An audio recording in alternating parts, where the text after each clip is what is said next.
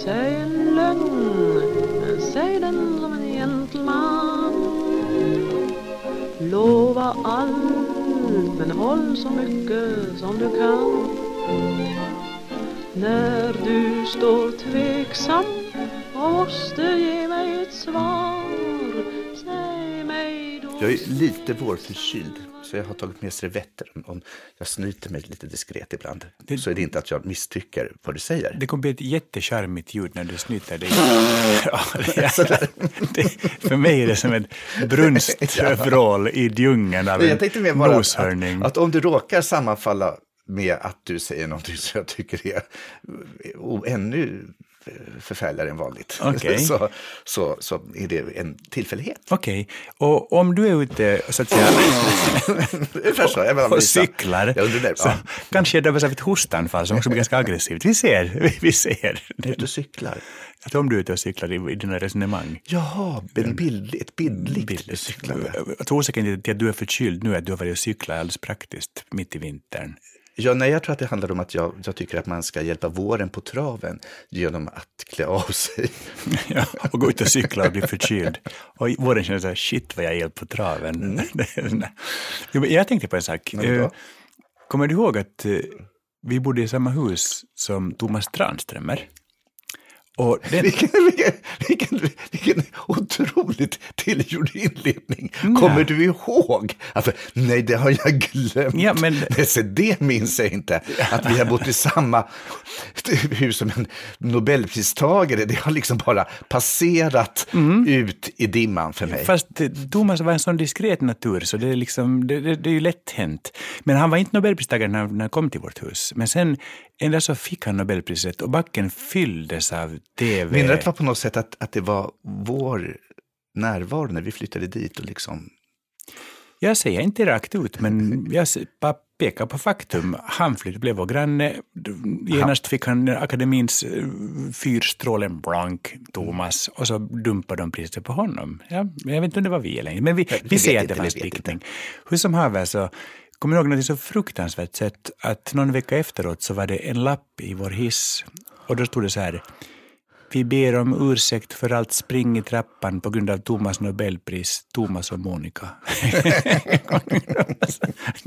Jag tror det skulle vara gulleslag. Ja, det var väldigt, väldigt gulligt. Men jag tycker ännu gulligare var att i vår bostadsrättsförening som heter typ Stammen större eller något sånt där, så har vi ett medlemsblad som heter Stammenbladet, och då var det någon redaktör som uppmanade oss som bodde i huset att skicka in på gåtor och rebusar eller anekdoter från förr eller dikter. Ja.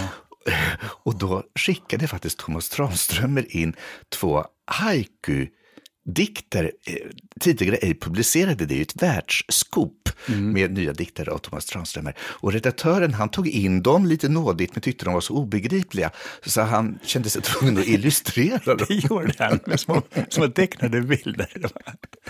Det Thomas haiku-dikter. Ja, det var väldigt fint. Det var hemskt gulligt. Alltså, jag tycker det Stammenbladet, de efterlyser alltid berättelser från förr och allt är väldigt obestämt. Jag tänkte, det de slutar med, det gjorde de förut, men jag tror att alla de från förr faktiskt har rätt. Ja, och man tänker, men vad är det för berättelser? Förr hade folk tuberkulos och så dog de. Vad är det att skriva ibland? Vill du veta vad det värsta är? Ja. Att nu har vi bott här i 20 år. Det är vi som är från förr. Och då när vi flyttade dit in i huset, så han som bodde under oss, Stig, han och hans fru, de flyttade in i huset samma vecka som Stig blev inkallad i andra världskriget. 1939. Jag tror det var 41 de flyttade in. Nej, han blev inkallad i alla fall, vet jag. Så att det, och samma Stig, kommer du ihåg att han var 90 någonting? Det är väldigt mycket, kommer du ihåg? Jag är inte senil människa. Men det är berättelser från förr. Det är berättelser från förr. Kommer du ihåg en natt då det plötsligt kom världens diskodunk från Stigs lägenhet, Stig 94. Och det höll på till typ 3 på natten. Och vi var lite förvånade, men vi gick inte ner och klagade för att det var sällan Stig lät. Och nästa dag så kom Stig upp med en blomsterbukett och sa så här: ja, jag ber om ursäkt, men när yngsta dottern fyllde 70. Det var så fint. Stig var väldigt fin. Han gick i trapporna till han var typ 96 år gammal eller något sånt där. Precis. Och Jag mötte honom i trappen en gång och då sa han att om jag lever i oktober, då blir jag äldst i släkten. Ja. Och det tycker jag är fantastiskt. Framförallt att han helt obekymrat sa om jag lever i oktober, vilket var 3 månader senare. Alla vi andra, vi liksom förutsätter ju liksom att vi planerar framåt. Vi tänker, ja, nästa år ska vi åka till Thailand eller nästa jul tänkte vi vara hemma hela tiden. Eller någonting sådär. Vi tänker ju ändå framåt. Ja. Vi har inte perspektivet helt obekymrat om jag lever i oktober. Ja, men han levde till oktober? Ja, han levde efter det. Men det jag tänkte med det att för jag kan ibland känna liksom dödsskräck, tycka att livet går väldigt fort och tycka att det är liksom, jag vill leva, jag tycker jag inte alls redo att dö. Men jag hoppas att jag får bli så gammal att jag faktiskt är redo att dö. Att jag liksom kan tycka att det är helt bekymmerfritt att säga om jag lever i oktober. Det minns jag när jag var på långvården. Så det var alltså de som inte var senildementa, så var det nästan aldrig någon som dog som inte först sa någonting i stil med att nu bör det vara nog, nu räcker det. För att och jag märkte alltid att när folk sa det så tog det efter bara 5-6 veckor så var de borta. Liksom. Men att man kommer till ett accepterande att livet faktiskt tar ett slut. Liksom. Det var som första gången min mamma dog. För hon låg ju för döden några gånger. Hon var dement i många år. Och när hon inte dog första gången, utan hon karpade sig som man säger på finlandssvenska. Och vi efter frågade henne, vi sa, mamma skulle inte dö nu? Och då sa hon, snart, inte än. Nästa gång änglarna kommer följer jag med. Och för det var ett litet mirakel att hon sa det. Ja, men sen fan fick vi vänta på de där änglarna. Hon levde länge efter det. Jo, fast när hon sa den här meningen så var hon den bortom språket. Hon hade Alzheimer och hade inget språk. Så jag minns att det var bara att hon kunde utveckla en så lång mening var i sig ett mirakel. Och det var det väldigt vackert sagt. Jo, det var det, ser du. Men så födde hon också en författare. Kanske en akademiledamot. Vem vet om också jag blir invald i denna illustra samling av människor som kännetecknas av en enda sak, vilket också jag kännetecknas av: snille. Mark Levengood, snille och smak. Snille och smak, det är det som kännetecknar Svenska Akademin. Men snille och smak. Snille och smak. Se bara när Horace Engdahl skriver, kan man annat än tänka snille och smak, tänker man. Se bara. Vill du veta vad Horace Engdahl kommer att vara mest känd för så småningom? Vill du veta det? Mark Levengood. Det är denna aforism. Jag citerar nu Horace Engdahl. Citat. Eller citat. Den fullbordade penetrationen är ett evigt nederlag för kvinnan och en evig seger för mannen. Slutcitat. Från snillet. Och smaken. Så det är klart för heterosexualitet är det här så där tycker jag. Eller hur? Man känner så här, men lilla Horace, är det inte dags att gå gay? Men frågan är, akademin överhuvudtaget, är det inte en evig seger för mannen och en evigt nederlag för kvinnan för tillfälle? Ja, det är verkligen det. Men också, det är så någonting jag inte står ut med. Nu har vi nästan börjat programmet, känner jag det här. Ska vi prata lite Svenska Akademin? Men ska vi kalla det för Veckans ärende, tycker veckans jag. Ärende, okay. Då veckans ärende, vilken vi gett det? Är det den där... jag hörde med. Jag tror att det är det här. Hör nu kommer vignetten. Är du med? Och det här är inte alls liksom självgott.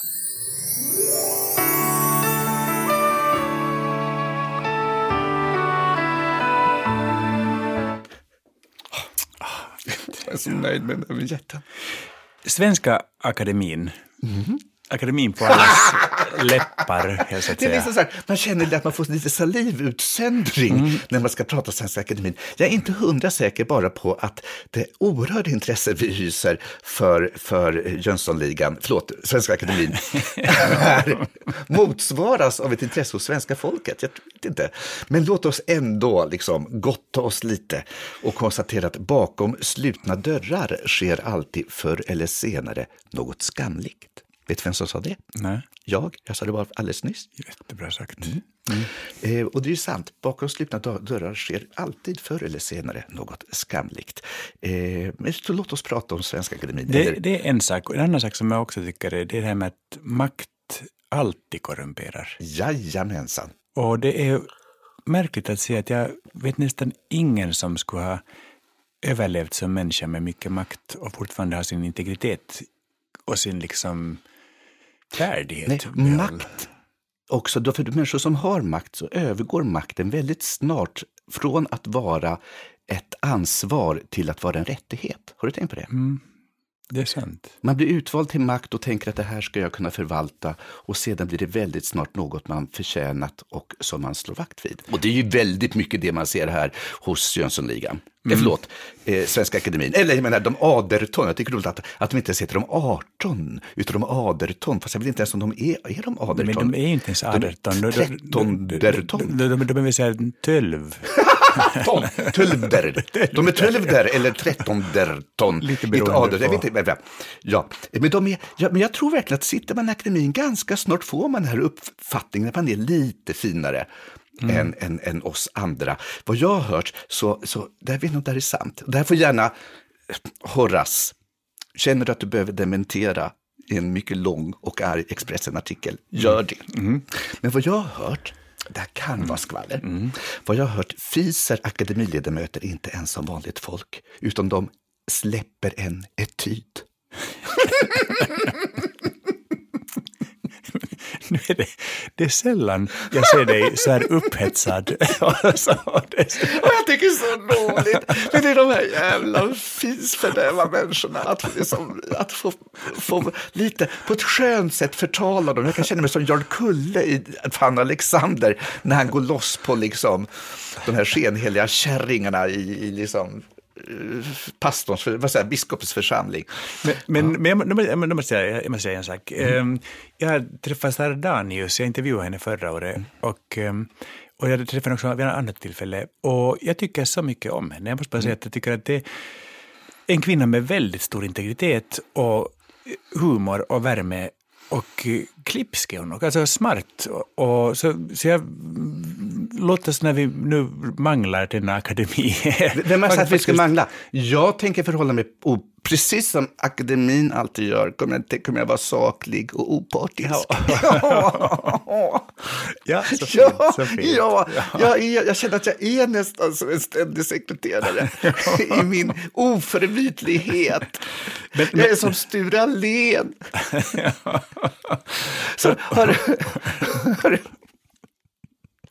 vi återkommer till Sture, tror jag. Okej. Men jag måste bara säga en sak om detta nu då. Ja, jag måste bara säga en sak först. Nu avbröt jag. Till synes kan det ha låtit som jag avbröt dig. Jag har ju fått kritik för det, kommer du ihåg det? Okej, ja. Det är inte sant. Nej. Men i torsdags så höll ju de där 8 som då är på liksom, i Horace-laget. Team Horace. De hade ju skulle ha ett hemligt möte och det annonserades i varenda tidning. Jag tror aldrig varit med om ett hemligt möte som varit så väl annonserat. Det är som, jag har en hemlig premiär den 24 januari på Cirkus. Men vad kan man hemligen köpa biljetter till den? Man kan hemligen köpa biljetter på lifeline.se. Okay, men säg det inte till någon. Inte lifeline.se. Säg det bara inte. Ja.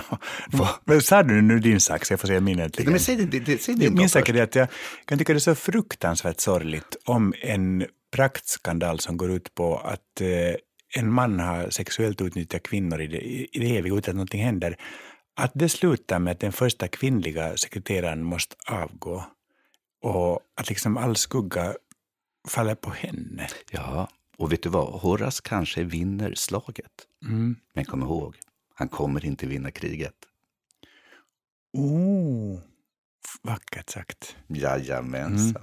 Men nu ska kungen ju ändå rycka in och försöka rätta till det som händer. Och det är också lite fint, för kungen är ju akademins höga beskyddare. Ja, han har ju inte så mycket, mycket att göra har han, men det är ju som, han har ju inte så mycket makt. Så plötsligt har han någonting när han faktiskt får säga till saker. Det tycker jag är bra. Ja, och han skulle kunna faktiskt, för det är att, tänk om kungen ringer och säger, det är kungen, jag undrar om du kunde göra så här. Nu skulle man ju lyssna. Det skulle man göra. Ja, om man ringer till någon av kvinnorna i akademin och säger vi behöver kaffeflickor. Det är fel sagt också. Det var fel sagt. Jag tycker, för kungen har ju, när det gäller så har han ju faktiskt tagit ett steg fram och blivit väldigt storslagen. Absolut. Det är då han säger, hörni, nu vänder vi blad. Men nu får du inte negga kungen. Jag tycker jättemycket om kungen. Jag tycker inte, folk säger att jag är lik kungen utseendemässigt. Ni är lite kungen, ni är lite lika. Man vill slicka i båda i nacken. Men Mark, så säger man inte om kungen. Nej, men han är ju frimärke. Ja, men om du är... Gud, så dåligt.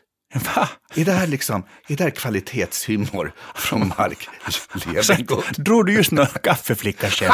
Ja, men det var i alla fall en intelligent. Men jag ska slicka med nacken vänligt på frimärke. Det är ju så. Du vet, jag skäms på Svenska Akademins vägnar. Det var inte snill och smak. Nej, men jag tycker vår podd ska ha mottot dille och smak. Men du är ju inte ens rolig. Jag tycker jag är rolig. Jag sitter här och är rolig för mig själv. Du är så långt borta. Vet du vad? Du är så långt borta från Svenska Akademin som man kan komma. David Batra med sina böcker om där han liksom klippt ut annonser och lappar i tvättstugan kommer förr än du komma in i Svenska Akademin, Mark Levengood. Sen får du citera barn. Bäst du vill. Och erkänn de där barncitaten du tjänar så mycket pengar på. Du skrev dem själv när du hade rökt hasch. Nu kan det avslöjas. Nej. Gamla tanter lägger inte ägg. Det är inte en titel någon hittar på. Frisk och nykter.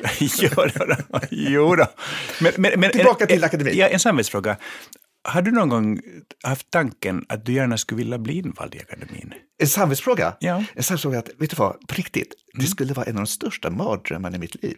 Jag vet att du skällde ju på mig vid något tillfälle när jag fick frågan när jag sa nej, är du inte klok? Att liksom, för du skulle bli arg på mig om jag så fast sa nej, för du tycker att det är liksom en liten ära och lite fint. Men kom ju då i så fall ihåg att det som är en ära och lite fint mycket snart, Mark Levengood, förvandlas till en mänsklig rättighet.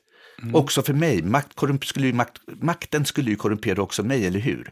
Men orsaken till det... Och dessutom så tycker jag att det vore så fruktansvärt jävla tråkigt. Jo. Ska man sitta med de där jävla heterosexuella vita pösmunkarna och liksom, det är en evig seger för en man att fullborda penetrationen med en kvinna, och jag bara, nej men hallå.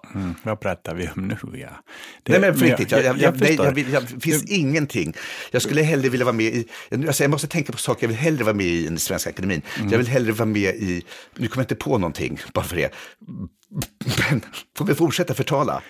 Så gärna, men jag vill bara påpeka att orsaken till att jag tycker att det ska vara en plikt att tacka ja, det är det att som akademiledamot så är man ju faktiskt i svenska språkets tjänst. Det är därför man är där, för att utveckla och förvalta svenska språket. Men det finns ju i princip inte en riktig författare kvar snart i akademin. Nej, jag menar Horace, den fullbordade penetrationen, Engdahl är ju inte direkt liksom någon stor författare. Han är ju litteraturvetare. För alltså Torgny Lindgren, men han är död. Kerstin Ekman är borta. Sara Stridsberg, vi får se om hon är kvar den här podden sens.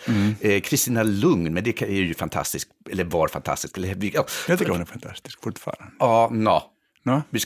Vi kan prata lite. Men det här är så sorgligt. Jag beundrar Kristina Lugn något så fruktansvärt. Men jag håller på att tappa all respekt för henne. Jag menar, all respekt.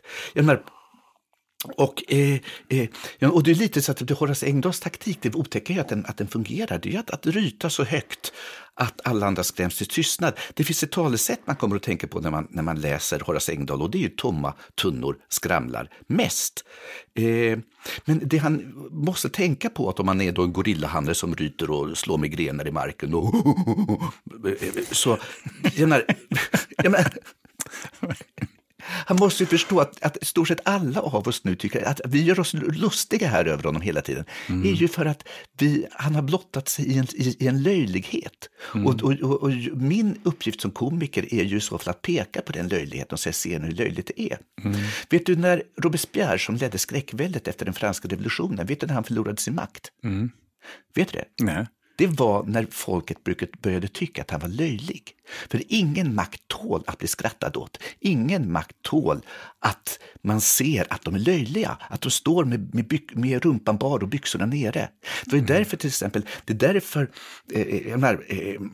genom tiderna så har alltid komikerna varit de som har liksom, du vet, makten varit ute efter. Det var en av gamla grekerna. Det var liksom inte tragöderna som Euripides som hotades av staten, utan det var ju Aristofanes, han som skrev komedier. Det var liksom inte Racine som de skulle åt i det franska dramat, det var Molière, han som skrev komedier. Hitler hatade Charlie Chaplin. Rejält. Men nu, fortsätt. Jag läste just jag håller på att läsa den här Stefan Zweigs Världen av igår som är fantastisk. Och där berättar han att när nazisterna brände upp riksdagshuset och skyllde på kommunisterna, så då hade han just gjort en liten film som hette Brinnande hemlighet. Och alla visste att nazisterna bara skyllde på kommunisterna. Alla visste att de hade bränt ner riksdagshuset. Så nästa dag så samlades folk kring de här bioaffischerna och stod och pekade och skrattade. Pappa nazisterna tog så på näsan så filmen blev omedelbart förbjuden. Och varje hänvisning i tidningarna till filmen förbjöds rakt av, alltså över dagen, för att så lite tålde de att skratta så åt. Liksom. Så det var rätt. Och det är faktiskt sant. Horace Engdahl må vinna slaget, men han kommer inte vinna kriget. För vi har alldeles för många har sett hur löjlig han är. Men får jag och det spelar ju ingen roll, alltså hur mycket Horace Engdahl än ryter och intrigerar kan man ju inte dölja det faktum att akademin i år efter år finansierat en verksamhet som drivs av en av ledamöterna själva, Katarina Frostenson. Och man kan inte dölja det faktum att man år efter år har stöttat en man och en verksamhet som akademin redan på 90-talet visste anklagades för oegentligheter och sexuella övergrepp. Även om den dåvarande, Sture Allén som vi pratade om tidigare, han avfärdade vittnesmålen om de här sexuella övergreppen. Han fick ju brev från en kvinna som hade blivit utsatt. Men vet du vad han sa? Att det kändes oviktigt. Det framstod inte som viktigt. Det är vad han säger. En kvinna har blivit utsatt för sexuella övergrepp och den ständiga sekreteraren, vår representant för snille och smak i landet, svarar det framstod inte som viktigt och övervägde aldrig ens att svara kvinnan som utsatts för övergrepp. Och när en journalist då påpekade att det är ju mycket allvarlig anklagelse, vet du vad Allén svarar då? Nej. Citat, det kommer åtskilligt av den varan också. Det vill säga den typen av anklagelser. Förstår du? Förstår? Man undrar hur många sexuella övergrepp som man egentligen anklagar män runt akademin för. Ja, men det är ju lite Allén själv att det kommer åtskilligt av den varan också. Ja, det var bara. Man påminns återigen om den enda mening Horace Engdahl kommer att vara känd för. Den fullbordade penetrationen är ett evigt nederlag för kvinnan och evigt en seger för mannen. Man har alltså känt till anklagelserna. Och inte nog med det, man har vetat att de är sanna marklevningod. Det är här Kristina Lugn kommer in, denna kvinna är respekterat. Kristina Lugn har sagt i en intervju i Frankrike att hon följande, citat, det är sant vad de säger om honom, punkt, det är sant, punkt, vad han gjorde mot unga tjejer, det är sant. Det har Kristina Lugn sagt. Men har Kristina Lugn tagit några konsekvenser av att hon vet och har vetat? Inte ett strött. Hon gör som alla de andra. Hon klamrar sig fast hon också vid makten. Och det här är nästan det som jag blir mest förtvivlad över. För Kristina Lugn som brukade vara den poet som gav de förtvivlade en röst. Och nu försvarar hon istället de som orsakar förtvivlan. Och det är så otroligt sorgligt med tanke på hur mycket Kristina Lugn betytt för mig och för många andra. Och den besvikelsen, Mark, är faktiskt svår att ens klä i ord. Och vi kan inte försvara det. Kristina Lugn har, hur mycket vi än älskar henne, så liksom har hon vetat och vet och tiger. Ursäkta. Ja. Jag menar, det är som, och så har Lotta Lotas gett sig in i leken igen. Hon som inte varit med på flera år. Och hon försöker också nu lite urskuld och säga den som är utan synd kastar första stenen. Men herregud, problemet Lotta med den bibliska referensen är att det skulle i det här fallet, jag menar, det skulle bli ett helt jävla meteoritregn. Men faktiskt, vi är ungefär 10 miljoner svenskar som kan kasta sten i det här fallet, för vi har inte liksom gjort detta.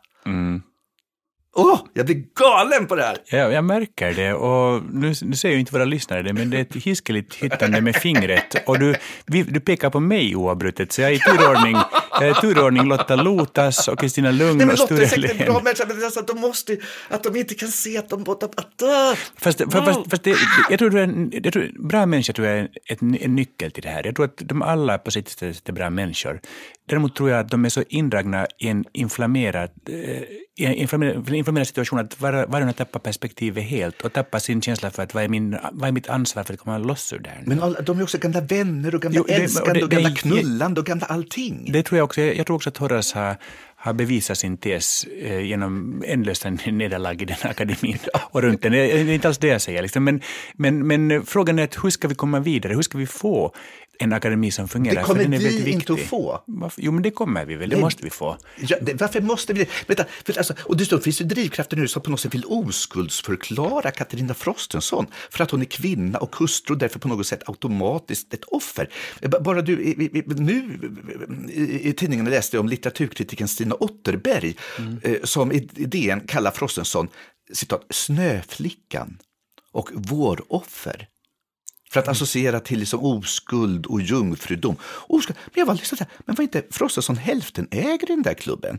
Jag var tvungen att kontrollera om jag hade fel, men nej, det stämde. Frostenson har hälftenägt den klubb som år efter år tagit emot pengar från akademin, som har begått de ekonomiska oegentligheterna och som anklagas för att ha fifflat med skatter och siffror och så vidare. Men då är man väl också rimligen till hälften skyldig. Jag förstår inte. Men har inte Snöflickan läckt namnet på Nobelpristagarna till den här mannen? Ja, det är ju rimligt att det är hon som har gjort det. Eller om det är den här mannens Arnauds bästa kompis, som ju Horace. Jag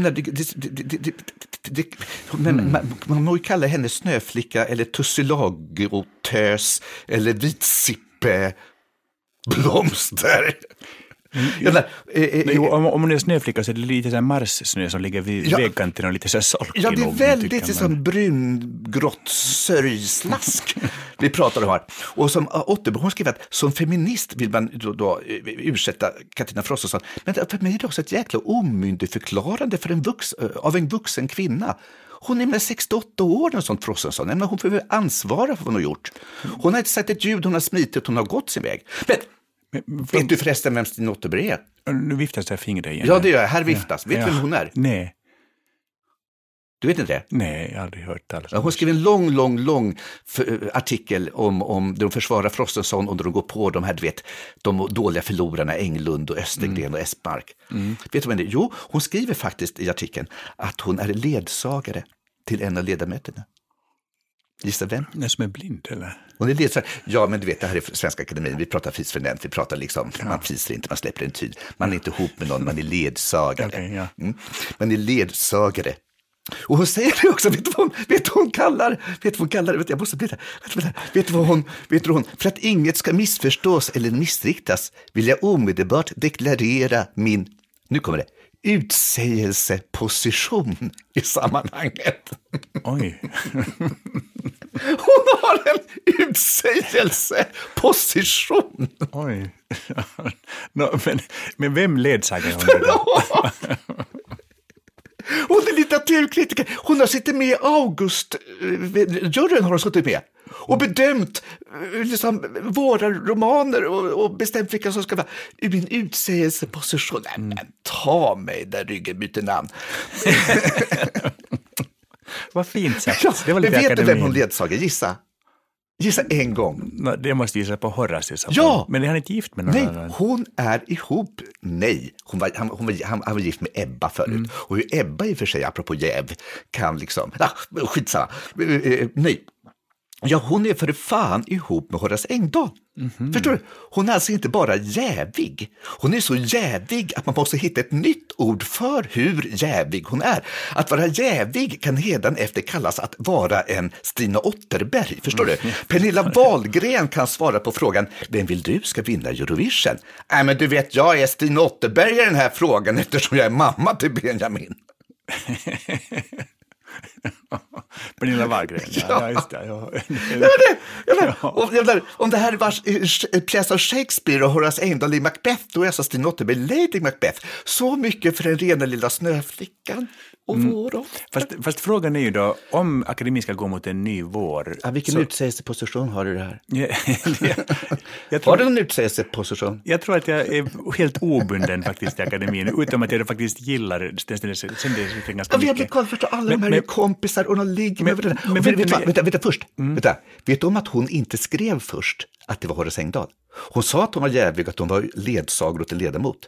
Det var först när redaktionen tryckte på lite så kom en uppdatering av artikel där man liksom namngav att det var Horace. Okay. Du förstår?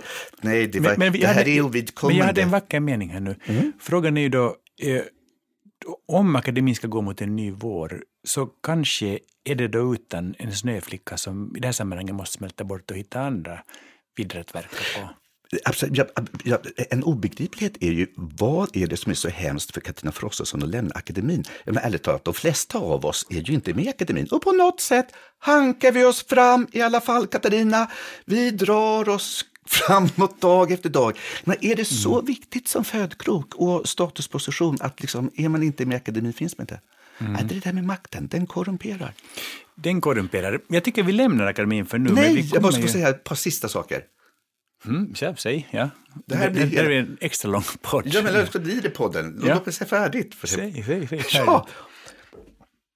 Och att Horace slåss för sitt liv förstår jag, för han har faktiskt inget riktigt att falla tillbaka på förutom akademin. Han har inget riktigt författarskap. Han har inte gjort ingen märkvärdig forskarkarriär. Det är inte så märkligt. Om Horace inte sitter i akademin kommer man ju bara minnas honom för den här, du vet, vi tar en sista gång. Den fullbordade penetrationen är evigt ett nederlag för kvinnan och evigt en seger för mannen. Så är det. Jag vill också säga vad fin. Jag kan också säga att bli invald i akademin gör en så eteriskt fin att man ej mer tar en piss. Man utsöndrar urin. Ja, förlåt. Du borde vara med där. Hela du är snille och smak. Jag är precis lika fin som de där jävla rövhålen i akademin. Förlåt, inte rövhål. Jag menar anusmynningar. Och så sluter sig dörrarna åter och skamligheterna kan fortsätta. Och där ska man säga F-ljudfett. Jättefint. Ja, visst var det. Vet du om att en av de fördomar vi i Finland har och Sverige är att vi tycker att ni förskönar språket och fjärmar det visst från verkligheten. Och det gick en myt som var väldigt utspridd i Finland när jag var barn som var att i Sverige så det heter inte längre städare för det är kränkande utan nu ska man säga parkettkosmetolog. Det är väldigt roligt. Ja, och där vi var så de svenskarna. Men då finns det ändå ett korn av sanning i Svenska akademin och deras utsikt. Vad var det? Utsägelseposition. Ja, precis. Det var ett väldigt fint ord. Ja. Ett väldigt fint ord. Ska vi fortsätta att ha en ny utsägelseposition? Ja, ska vi gå in på... Nej, men jag måste få säga en sista sak om Svenska akademin. Och det är två saker till. I vilket annat företag eller stiftelse eller organisation som helst hade det varit en självklarhet att hela styrelsen måste avgå med omedelbar verkan och ställa sina platser till förfogande efter detta fullkomligt kolossala maktmissbruk. Helt palva. Svenska akademin, de har levt på illusionen om att de står över lagen, moralen, oss andra människor och Gud. Möjligen inte över Gustav III, som de på något sätt har som fetisch. Men det de inte verkar fatta, den tiden är ju förbi. Och det är liksom uppenbart för alla oss utanför som står och ser på och häpnar. Det är sällan man ser herrar stå med så mycket rumpa bar. Men jag vill gå vidare lite på temat Nobelpristagare i veckans Jag tycker inte om. Har Lill kommit? Lill. Ingen Lill. Nästa år med Lill. Hon tycker inte om oss. Hon håller inte. Vi ska ta hit Lill. Nu ska vi ta tag i detta. Okej, men jag får sjunga idag ännu. Du får alltid sjunga för du har så vacker röst. Jag tycker inte om dig.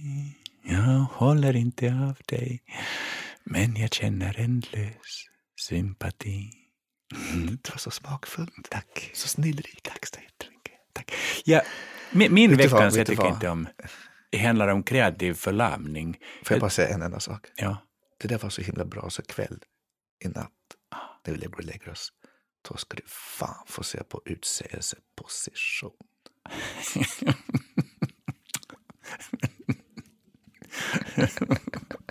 Och det ska vara evig jävla seger. För både dig och mig. Ja, men det är bra. Ja. Men hur ska man nu kunna säga jag tycker inte om dig när det utlovas ett sånt smörgåsbord av snillrik smakfullhet. Ja. Min veckas jag tycker inte om handlar om kreativ förlamning. Om det är någonting som Nobelpriset är känt för så är det ju faktiskt att man sen aldrig mera skriver igen. Det kallas också för den litterära döden, kallas priset. Och det är väldigt få som har lyckats överleva priset med sin kreativitet. Vet du att orgasm också kallas för den lilla döden? Jo, det vet jag och det vet alla som har lyssnat. Det vet alla människor, det är jättekänt. Ja, fast jag tycker i ditt fall borde det snarast kallas den läckande filmjölksförpackningen.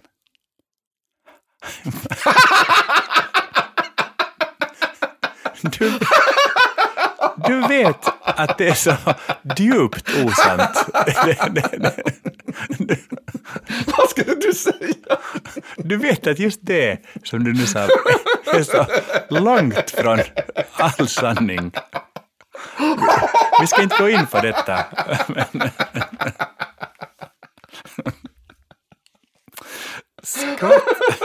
Skvatt galen människa. Nu känner jag, nu gör vi om programmet lite här. Vi går in på en annan punkt istället.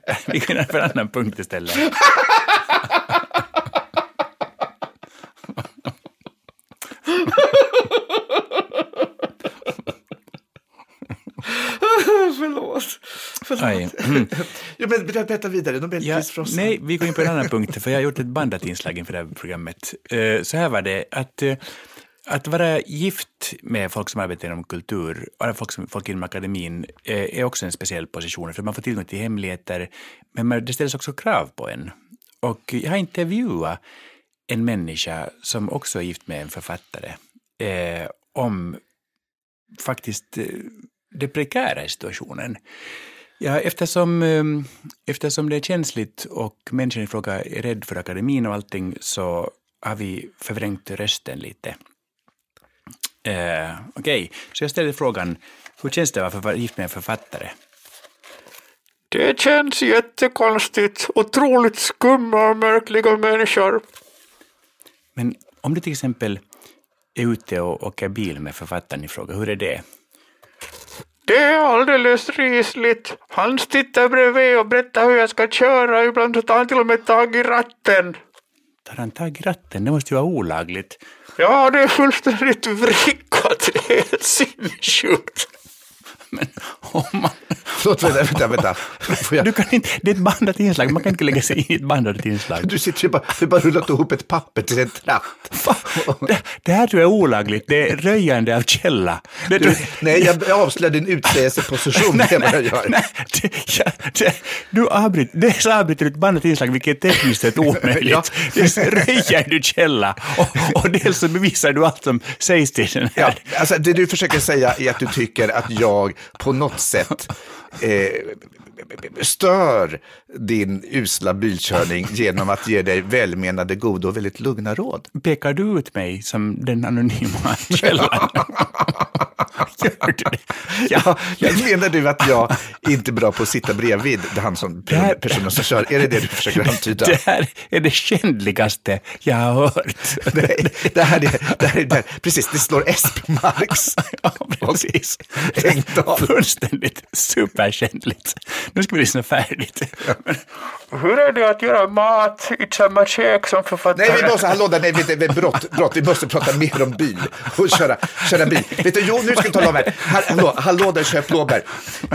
Mark Levengood är den enda jag vet som har kört på en liten tant på ett övergångsställ. Och du, Mark Levengood, du vet att det är sant. Nu ska jag se där fingren, nu viftar det igen och ytter. Du har kört på en liten tant på ett övergångsställ. Jag har kört på en liten tant, det är sant. Jag satt bredvid och liksom trodde inte mina ögon ögon när man du såg åt ett annat håll så du såg ju inte ens tanten, men du långsamt. Var det inte dina ögon som var problemet, det var din stora käft, för du stod och skrek som vanligt. Se upp, se till höger, se till vänster. Du satt och tittade på liksom någonting annat du passerade och såg inte den lilla tanten som vek sig över din motorhud. Det gjorde hon. Och då, när du liksom hörde ett litet bump på motorhuvudet, tittade du framåt lite orolig att något skulle ha skadat din fina bil. Och fick se den lilla tanten rulla av, jag minns det som i slow motion, rulla av motorhuven och ner i den hårda asfalten. Vad gjorde du då? Öppnade du dörren och rusade ut? Hur gick det, tant? Hur gick det? Ska jag ringa ambulans? Eller så ute? Nej, det gjorde du inte. Nej, det här är sant. Du tryckte på den där liksom, fönsterhissen där. Och så sjukt lögnaktigt. Det är exakt sant. Och så tittade du ner på den lilla tanten som låg där på gatan. Och den lilla tanten tittade upp på dig. Och sen sa den lilla tanten, kan jag få en autograf? Du kommer till rätt poäng. Ja. Dock hade jag stigit ut ur bilen. Nej, det gjorde du inte alls. Men den lilla tanten, berätta nu. Skrev du en autograf till tanten? Ja, det gjorde jag naturligtvis. Hon var ju världens raraste lilla tant. Så gick det 2 år efter den här historien. Nej, men vad skrev du då till tanten? Det kom alldeles strax här. Och på radion hade de så här, jag mötte Lassie. Och då ringde tanten in och jag råkade lyssna så här, jag har blivit överkörd av Mark Levengood. Och jag tyckte det var så fruktansvärt gulligt. Så jag skickade en bok till henne och då skrev jag så här, du är den sötaste jag någonsin kört över. Så skrev jag till henne.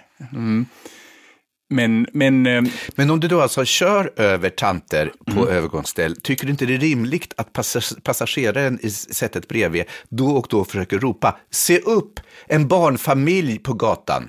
Jo. Se upp, titta den söta kattungen som ber för sitt liv och sånt där. Jag tycker det är rimligt. Men grejen är att jag kör ju väldigt bra om ingen sitter och skriker med ena örat och försöker greppa ratten hela tiden. Det är ju det som liksom, man blir ju en sämre chaufför av någon som sitter och hojtar bredvid en. Det enda fördelen med att du kör så dåligt att din bil är så många gånger inne på verkstad för reparation att du måste köra lite mindre. Men du vet också att ett program som jag alltid har efterlyst på tvn, ett program där du ska vara bilskollärare, jag skulle tycka det var så fruktansvärt kul att se dig skrämma vettet ur dessa små körskoleelever. Du vet också att Leif GW Perssons veckans brott skulle kunna vara fyllt vecka efter vecka med dina trafikförseelser. Jag måste berätta att när jag gick i körskolan så, alltså körskollärare, jag tyckte om dem allihopa, men de har ju ett sinne för floskler, gud vad de pratar. Så det var ju oavbrutet liksom, kom ihåg, kom med boll, kom med barn. Och sen här blicken, pilen, filen. Men så hade en chaufför, en lärare som hade ovanan att säga, när vi kommer till nästa korsning, då tar vi, du och jag, Mark, till vänster. I rondellen, då tar vi, du och jag, Mark, till höger. Och jag blev så nervös. Jag är så språkligt känslig och jag sa till dem att det finns bara en ratt i den här bilen och det är till höger, så du hänger liksom med, du behöver inte påpeka. Det är inte så att du kommer att åka ett annat håll än jag. Sa du just att du var språkligt känslig? Jag är språkligt känslig. Språkligt känslig. Jag är hyperkänslig. Du är som en liten snöflicka. Ja, men tillbaka till ordningen. Jo, nu är vi faktiskt på jag tycker inte om det, och jag var inne på det här med kreativ förlamning och att väldigt få har överlevt då Nobelpriset. Du hoppar tillbaka dit. Efter att ha blivit överbevisad av personer med utsägelsepositioner. Och vi har också alla fått höra ett skrämmande vittnesmål från en nära anhörig till en författare. En rysning gick genom nationen. Men hur som haver, så vad ska man då göra för att överleva Nobelpriset med liksom sin kreativitet i behåll? Och då kommer jag att tänka på en novell av Torgny Lindgren som faktiskt var med i akademin tidigare, som handlar om Selma Lagerlöf och Verner von Heidenstam. Och där berättar han att när Selma Lagerlöf vann Nobelpriset och efter festen så promenerade hon hem och då kom hon till Fryken som är sjön där hon bodde. Och så gick hon ner i Fryken och så gick hon längs havsbottnet och kom upp på andra sidan där i östra Ämterlid, eller vad det nu hette, Överlid, och satte sig ner och fortsatte skriva. Verner von Heidenstam som i sin tur bodde vid Vättern, han lämnade festen och så snedde han tvärs över Vättern, tvärs över vattnets yta och skrev aldrig mer en rad igen. Det vill säga att enda sättet med Nobelpris, liksom med varje typ av traumatisk storslagen förändring, är att man måste bena sig igenom allt sammans. Man måste liksom bearbeta det och sen kan man gå vidare utifrån sin nya position. Det tycker jag var fint. Är du tyst för en gång skull? Vad ljuvligt. Vad ovanligt kände jag. Det var... Tack. Det var lite fint så. Jag tyckte om det att de gick på vattnet. Mm. Men vad poängen var då att man inte skulle gå över vattnet, utan man skulle liksom gå längs bottnet för att kunna gå vidare. Gå längs bottnet? Men det var det som Selma Lagerlöf gjorde. Det var det som var poängen med den här. Jaha, ja. Lyssna kanske. Tänker du kanske lite långsamt. Eller också så tänkte jag bara så här, vad fint väder det är ute. När är han färdig? Pratar han fortfarande. Och fy fan vad han mal på. Och jag tänkte, få personer har pratat så länge om något som kommer bli bortklippt. Vänta nu, kommer det här strax efter att du håller en 3 timmars monolog om Svenska Akademin? Nu är det din tur med veckans jag tycker inte om dig. Ja, vet du vad? No. Vi går över till veckans husmorstips. Jag sparar mitt veckans jag tycker inte om det till en annan gång. För jag tycker i grunden väldigt mycket om det, Mark Levengood. Ja, vad bra. Vad härligt också. Och jag hoppas att jag i eviga tider, från nu inte bara resten av mitt liv utan också i evigheternas evighet, får vara din enda utsägelseposition. Det är det faktiskt. Går i bestickkorgen, i diskmaskinen, sönder i botten. Kan man klippa till lagom stora bitar av en flugsmälla och lägga i.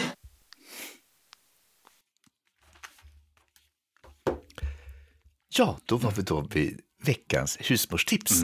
Och som av en händelse, jag visste inte att du skulle ta upp det här med din usla, hur dålig du är på att köra bil. Det tog jag som sagt inte upp, utan det handlar om att vara ut med författare. Det var en anonym människa. Ja, det förstår jag inte. Jo, i alla fall, mitt husmorstips är väldigt kort och jag har fått det. Det var någon som skickade till oss på vår mejl, markochjonas@gmail.com. Ja. Det här är kort. I bilen vid förarsätet förvarar jag alltid en gammal högersko. Den använder jag när jag kör bil och slipper då slita ut mina vanliga skor. Inger. Jag vet inte vad jag ska säga. Vi är stumma. Men är det med klack då? Jag vet inte. Inger kanske är en pseudonym. Men, kan det vara Inger Pippi Nilsson? Jag tänker snarare att det är Stina Otterberg. Tror du det? Eller Horace. Men vad händer med den vänsterskon då? Det är ju jättesorgligt. Och jag vet inte, jag har kört ganska mycket bil. Jag har aldrig tänkt på det där slitaget på högerskorna. Hur det... Jag så för mig där vänsterskorna, det sitter alldeles ensamt och så här.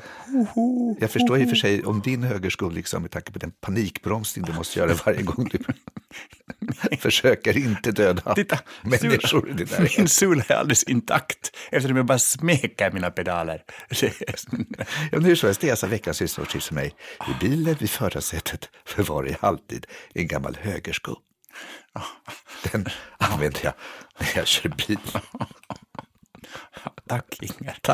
Tack för att du delar med dig. Tack. Vårt program går mot sitt slut, kära du. Ja. Och jag ska på mitt Instagram lägga ut en liksom så här dold bild på den här människan som är med en författare, så folk får gissa vem det kan tänkas vara. Ja, vad bra. Tack. Och jag ska på också en dold bild lägga ut en bild på en människa som håller på att bli överkörd av Mark Levengood. Men hon dåls av bilhuven. Mitt Instagram heter då levengood.mark.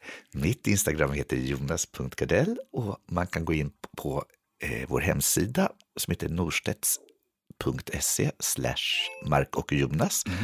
Och så kan man mejla också, men det sa vi redan förut. Det har vi redan sagt. Och vi vill bara säga att vi tycker hemskt mycket om alla er som följer oss. Det var fint sagt. Men vi känner ju inte dem. Vi kan inte säga att vi tycker om människor vi inte känner. Vi tycker det är roligt att de följer oss. Jag tänker att det är så många, det är för mig en positiv tanke som mot den där 3 negativa, så stort är det. Ja, fast det är ett problem. Det finns ett problem med alla artister som ropar till en publik de inte säger, jag älskar er. Det gör de ju inte. För det som är ännu konstigare när folk ropar så här, mår ni bra? Ja, men det har jag redan gjort en sketch om. Jag kan spela upp den nästa podd om du vill. Okej. Kan du få höra lite av den? Okay. Det blir roligt. Okay. Titta där, vilken cliffhanger för att lyssna på nästa program. Lyssna på det, då får ni göra en sketch från förr i tiden. Precis. Jättelångt tillbaka i tiden. Nej, det var faktiskt med mitt enda liv. Okay. Och nu måste vi sluta, för vi måste gå hem och leka utsägelsepositioner med varandra. Din lilla rackare. Snille och smak. Säg en lögn, säg den som en gentleman. Lova allt, men håll så mycket som du kan. När du står tveksam och måste ge mig ett svar, säg mig då smeksam vad du har på tungan har.